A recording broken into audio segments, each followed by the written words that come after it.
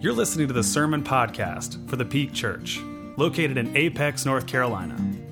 Our church is striving to welcome all who are feeling disconnected from God. And so our hope is that over the next several minutes, you will connect with the God that we are talking about, and you'll resonate deeply with the life that this God wants for you. We hope you enjoy.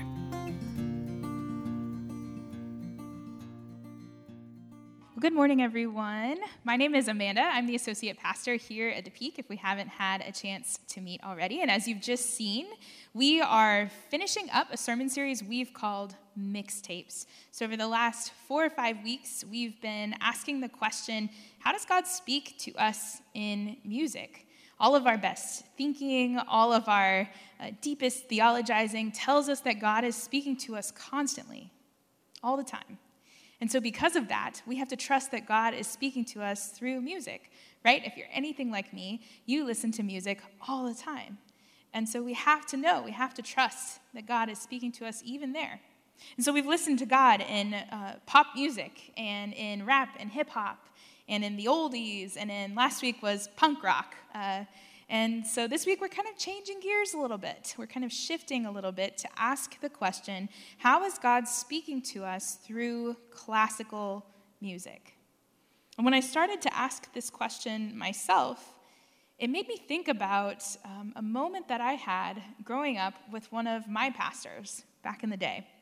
I am sure that it will surprise no one in this room to know that I was an especially precocious teenager, especially when it came to things of faith. So I was constantly firing off emails to our pastors, asking them these deep theological questions of things that I was wrestling with when I was in, fourth grade or whatever. So those are the things that I was concerned about when I was 10. But this particular occasion happened when I was about 14. So I had just completed confirmation class, which is a moment in the life of young people who grow up in the church where they get to learn about the faith and then sort of own it for themselves, right? We actually celebrated this with our own confirmands a few months ago. And it's an important moment for most people, but it was especially important for me because it was the first time that I learned that I had spiritual gifts, right? Which is just the churchy way that we talk about the skills, the abilities, the talents that God gives uniquely to each of us, right? I didn't even know that I had that. And I learned about it. And so they made us take this super long assessment. It was kind of intense for middle schoolers, but I was all about it. And I got my results. And number one, wouldn't you know, my first spiritual gift was pastoring. 14-year-old Amanda did not like that very much. In fact, I laughed. I thought it was funny. I was like, this assessment's broken. It doesn't make any sense. That is foolish. Just some advice for you. Don't ever laugh at God because, here we are. So, note to self, don't laugh at God's plans. It doesn't go well for you. Or it does, depending on how you look at it. So that same spring, there had been this young woman who was in our church and was really well known, and she experienced a call to ministry. And so she had applied to seminary, and she was going off to school that fall. And she, on a Sunday morning, kind of just like the video that we just watched, she shared her testimony with the congregation, and she said, I've experienced this call, and I know what God is asking me to do, and the paths have just opened up, and I know exactly what it is that God has said to me. And I just remember sitting in the congregation thinking, what in the world? I was someone who was just starting to hear that maybe I had the gifts that kind of line up with the work of ministry. And so I was expecting something like this to happen to me. But the way she talked about it, it sounded like God had picked up the phone and called her and said, I need you to do this, and then this, and then this. She was so certain. God had spoken to her so clearly. And that really troubled me because at age 14, God had never spoken to me before, or at least so I thought. So I was deeply disturbed. I was talking to my parents. They were like, we don't know how to help you, you weird kid. They were like, why don't you talk to the pastor? So I emailed the pastor. Sent him just the longest email. And those of you who email with me, you're like, checks out. Long email. Those of you who get emails from me regularly are like, yes, that is exactly an Amanda move. So I told him all about my spiritual gifts. I sent him the assessment in an attachment. I was like, I need you to help me figure this out because it doesn't make any sense because I don't know if God is calling me because God never talks to me. This pastor, who was one of the busiest people I have ever met in my entire life, took the time to write me the most thoughtful response. And it really made all the difference for me, by the way, obviously. Here we are. Dear Amanda, he said, it's really exciting to hear about your spiritual gifts and to see in depth all of them in this assessment that you've shared with me. And that you're thinking about God's calling on your life. That's exciting. And he did a little teaching, too, which was so helpful. He's like, did you know that actually God calls all of us? God calls every single person. God has gifted every single person, not just some special group of people who go into ministry, but everybody. God calls everybody, and the way that we can answer that call is by utilizing our gifts in service of the church and of the world. So I was like, oh, I did not know that. But then he said, sometimes, in order to tell us something really important, God first has to get our attention. God has to figure out how to speak in our language, right, in order for us to listen. So for some of us, he said, like the young woman that you and I both know, she's really quiet, she's shy, she doesn't really speak up very often, she's very thoughtful. And so for her, when God was calling her, the best way to get her attention was to speak and to say, this is what I want you to do. This is what you need to do, to speak so clearly that she couldn't doubt it. She couldn't say, oh, this is just my own heart, my own thoughts. But for the Amandas in the world, he said, for whom there is never a shortage of words to think about or say or write in a really long email, which, by the way, this was his very pastoral way of saying, girl, you talk a lot. Sometimes, he said, God has to get creative to get our attention. Sometimes the quiet voice of God, this still, small voice that might speak to us in ways that we would never expect. Sometimes that is the way that God has to get our attention, especially for those of us who are never talking or who are never not talking, right? Those of us who can't pause long enough to listen. Then, he said, in my experience, it often requires us, when we experience what feels like silence from God, it requires us to stop, to pause, to rest, and to start to listen with our hearts instead of just our ears. Seems like God has got your attention, he said, so I guess you better get to listening. What I learned that day is something that I believe the psalmist who wrote our psalm for today already knew. Much like some of the others that we've read recently, this psalm was written to be sung. It is a song. There are musical instructions in the margins and in the header. If you've looked in your Bible, maybe you've seen some of those. And it says that this psalm was written for the music leader, according to Jeduthun. And so what this tells us is that this was a psalm of David. And the way we know that is because the Hebrew word Jeduthun, just a little lesson for you, means praising, to praise, right, to sing kind of to God. But it was also the name of the chief musician in the court of David. Right, so why am I telling you all this? The reason that we know it's a psalm of David is because of that. It mentions a very specific guy who's talked about in the book of 1 Chronicles, which, by the way, if you ever need something to put you right to sleep, just open to 1 Chronicles. It'll get you there. But I promise he's in there. You won't make it to that point. You'll be snoozing. But he's in there. He's in there. So all of this means that this is a psalm of David, which means that David might have actually been the author of this psalm.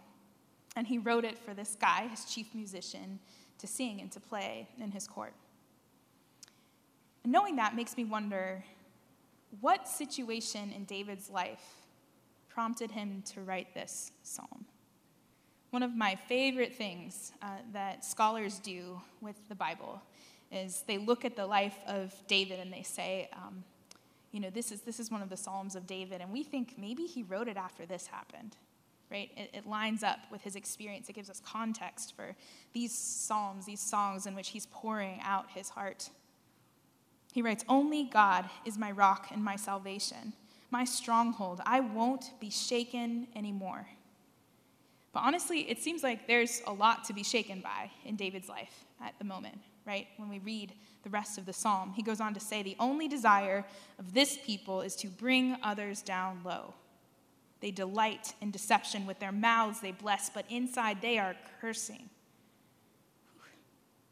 Maybe this was written during the time when young David, who had already been anointed to become the next king of Israel, was threatened by the current king of Israel, Saul, this man who he looked at like a father. He looked up to him. He loved him.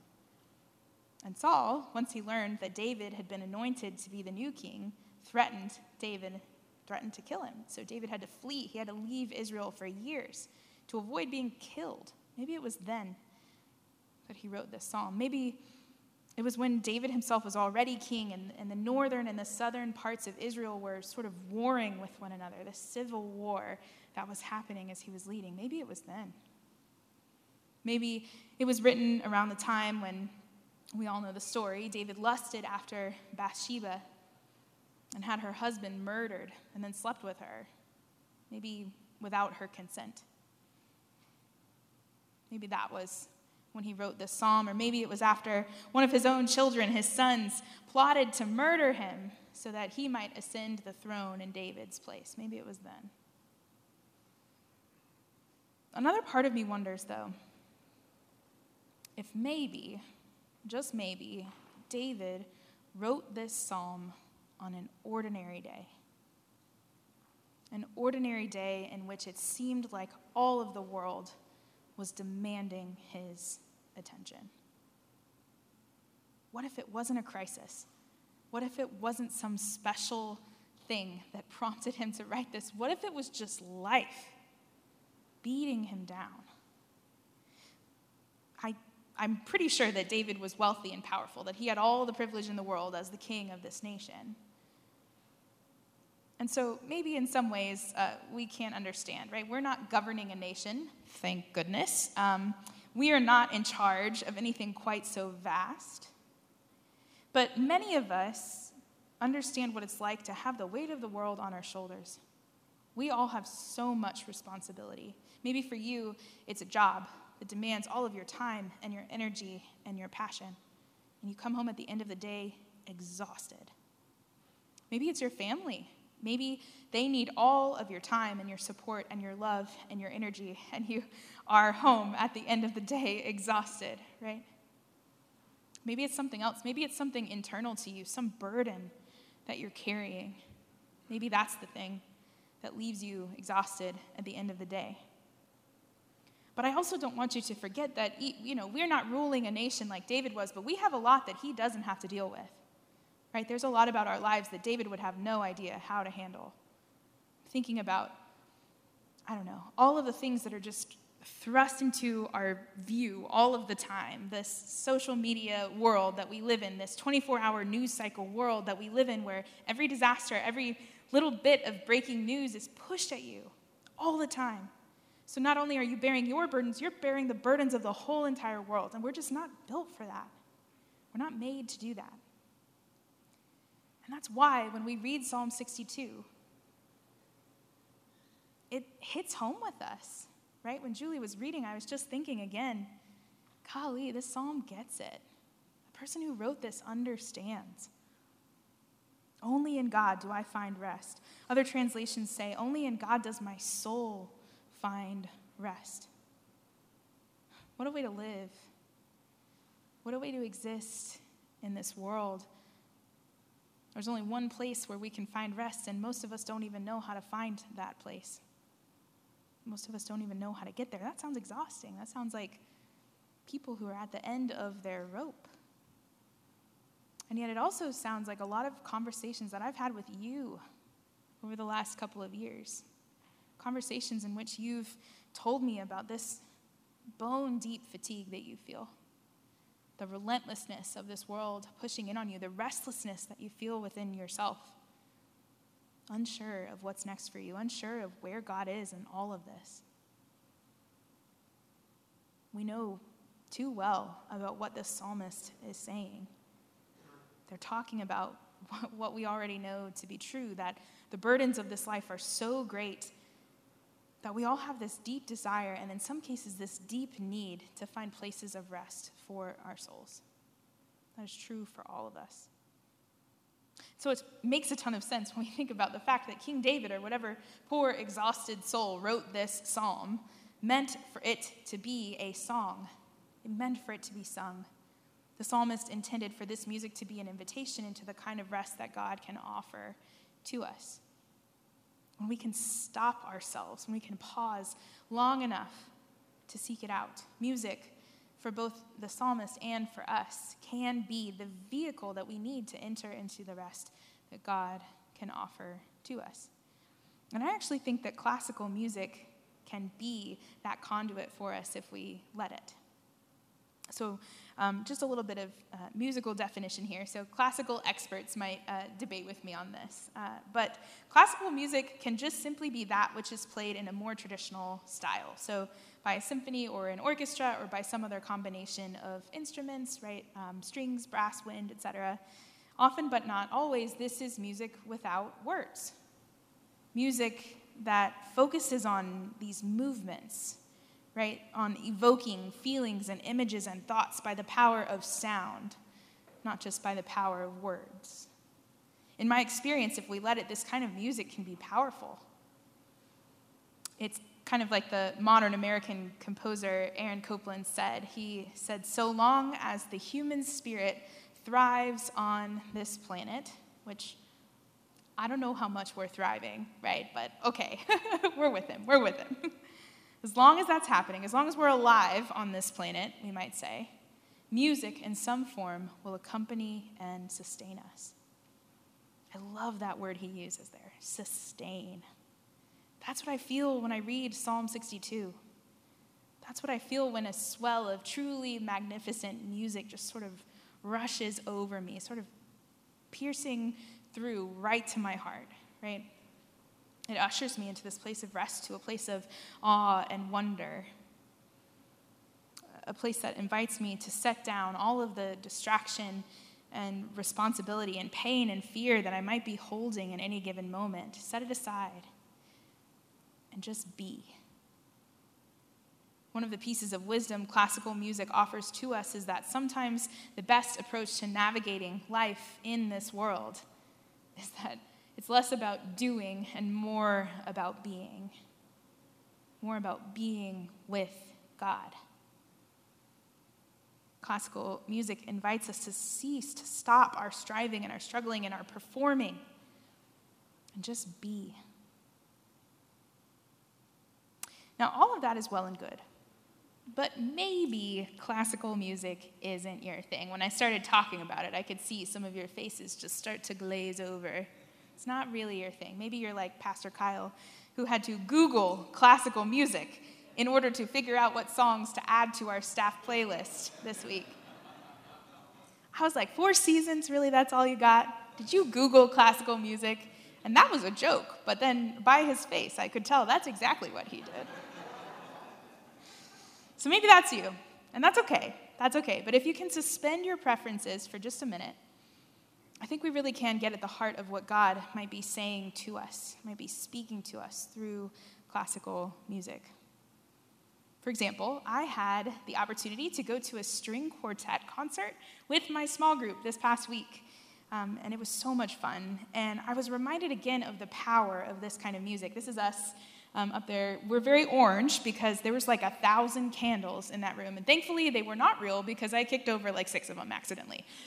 So yeah, fake candles, but it was so cool. It was such an experience, right? And as they played this music, I felt myself just pause. I had a crazy week. I was running around trying to get everything done. I hadn't even checked in with myself all week. And this music gave me the opportunity to stop and to rest and to let this feeling, this experience wash over me.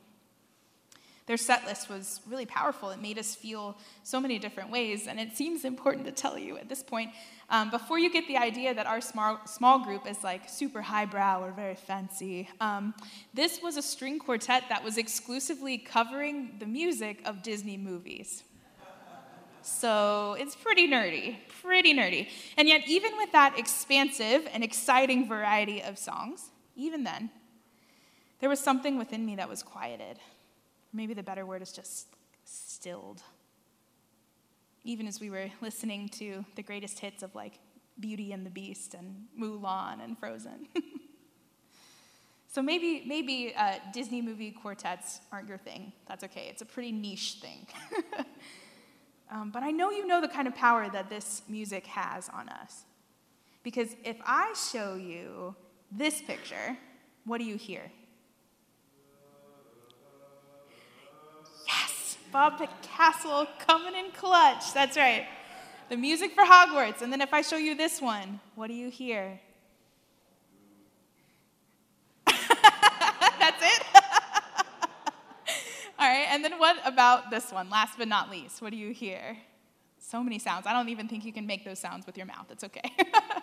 Right? This music has no words. It doesn't say anything, but it speaks to us, doesn't it? It makes you want to be a wizard or a Jedi. Pastor Kyle was really upset with me after the last service because I said a space person. He was like, girl, it's a Jedi. Come on. Sorry. A wizard, a space person / Jedi, an elf, right? You're like totally into it. It totally brings you into the story and you feel it so deeply. If you've ever watched a movie without music, you know how awkward it is. It's so weird. You can YouTube it, like search your favorite movie and say like movie without music and you'll be like, this is so uncomfortable. But the music is what gets you into it. It makes you feel. Music like this helps us know how to feel what's inside of us. Sometimes it teaches us to speak the language of our own hearts. We don't have words to say. It's like the famous composer Ludwig van Beethoven said, which I practice his name a lot so I wouldn't mess it up. He said, music is the mediator between the spiritual life and the sensual life. Right? And what he means by that is that music like this helps us know how to express ourselves. Sometimes sad and sometimes hopeful, sometimes consonant and sometimes dissonant.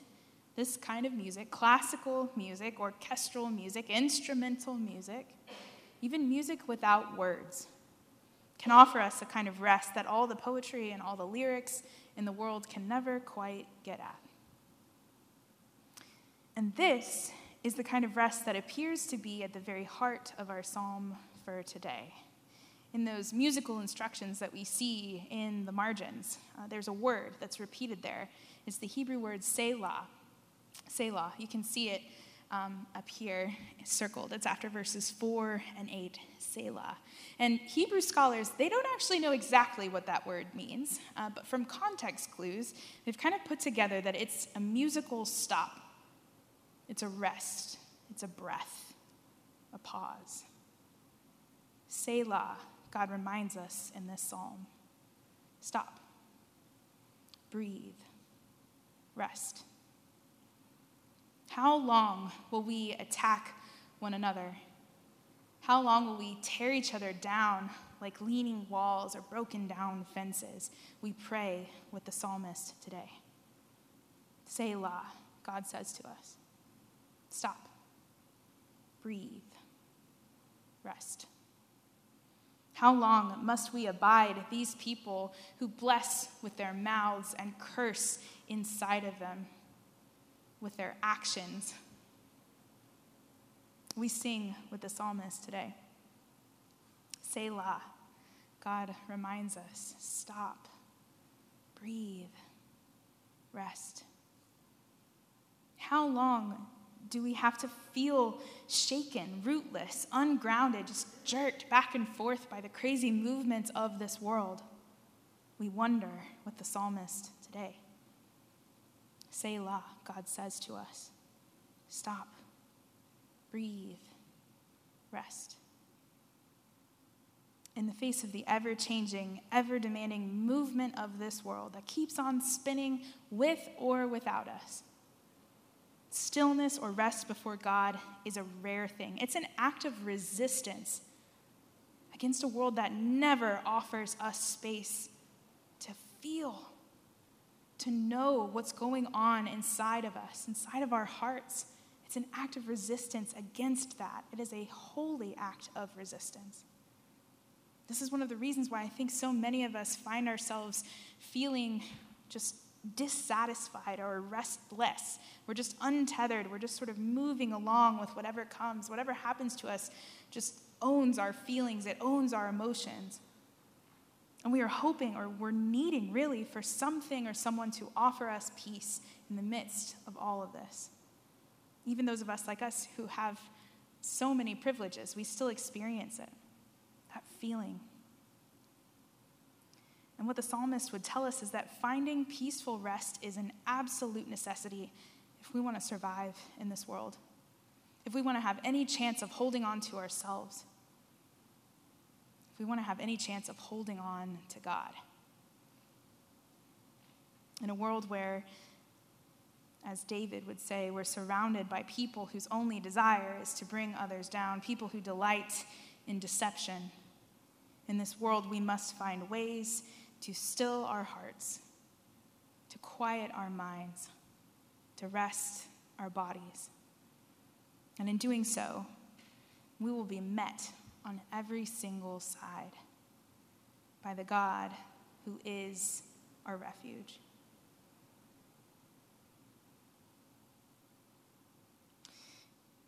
When I was in college, I took this theology class with one of my favorite professors who was he was a cool professor, He made us call him by his first name, and he wanted class to be like a conversation instead of a lecture, and he always sat on the table, the desk at the front, instead of standing like a normal person.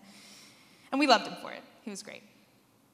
And we spent the semester reading all kinds of foundational and systematic theology, wondering together about all of these different concepts or ways of thinking about God. And so we wrote all of these essays, we completed all of these projects, we read so many books and so many articles, and we covered a truly impressive number of theological topics, right? We were just little expert theologians after that semester. I don't think I've ever read so much or written so much in my life as I did in those 3 months of time.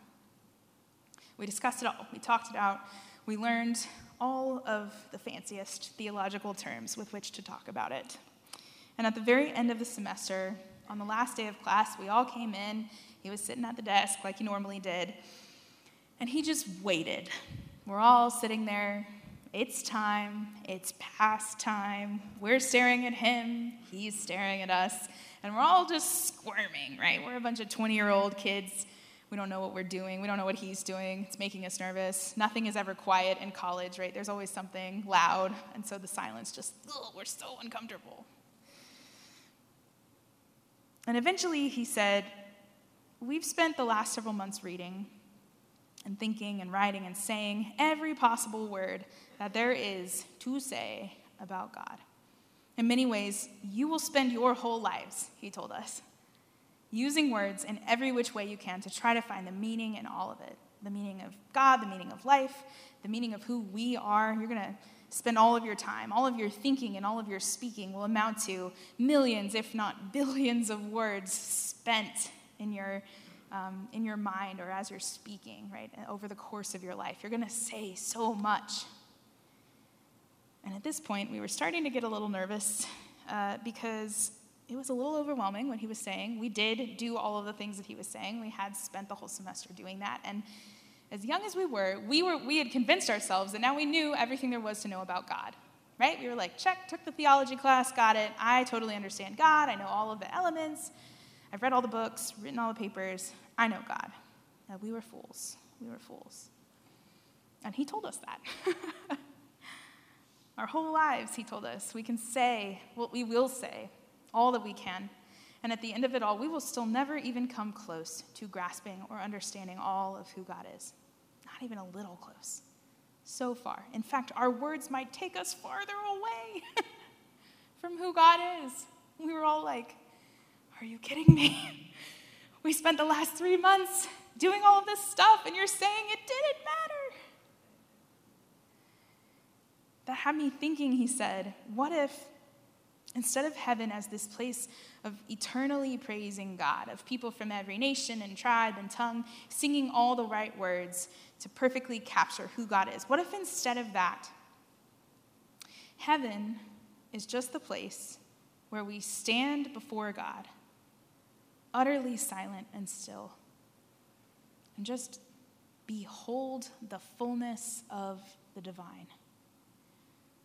What if after all of our struggling, all of our pontificating, all of our arguing, what if after all of our movement and resistance and pain, what if after all the words that we can think to say over the course of our lives, heaven is just the place where we are finally, truly, fully at rest with God? What if after everything is said and done, there's nothing left to say, there's nothing left to do, except just to be, to simply witness the overwhelming goodness of God? He stared at us for a little while, and then he hopped up, smirked, and walked out the door. And we all just kind of looked at each other. We were like, what just happened? But the longer we sat there together in the silence, the more we started to think that he might be right. The more we started to realize he had told us some good news.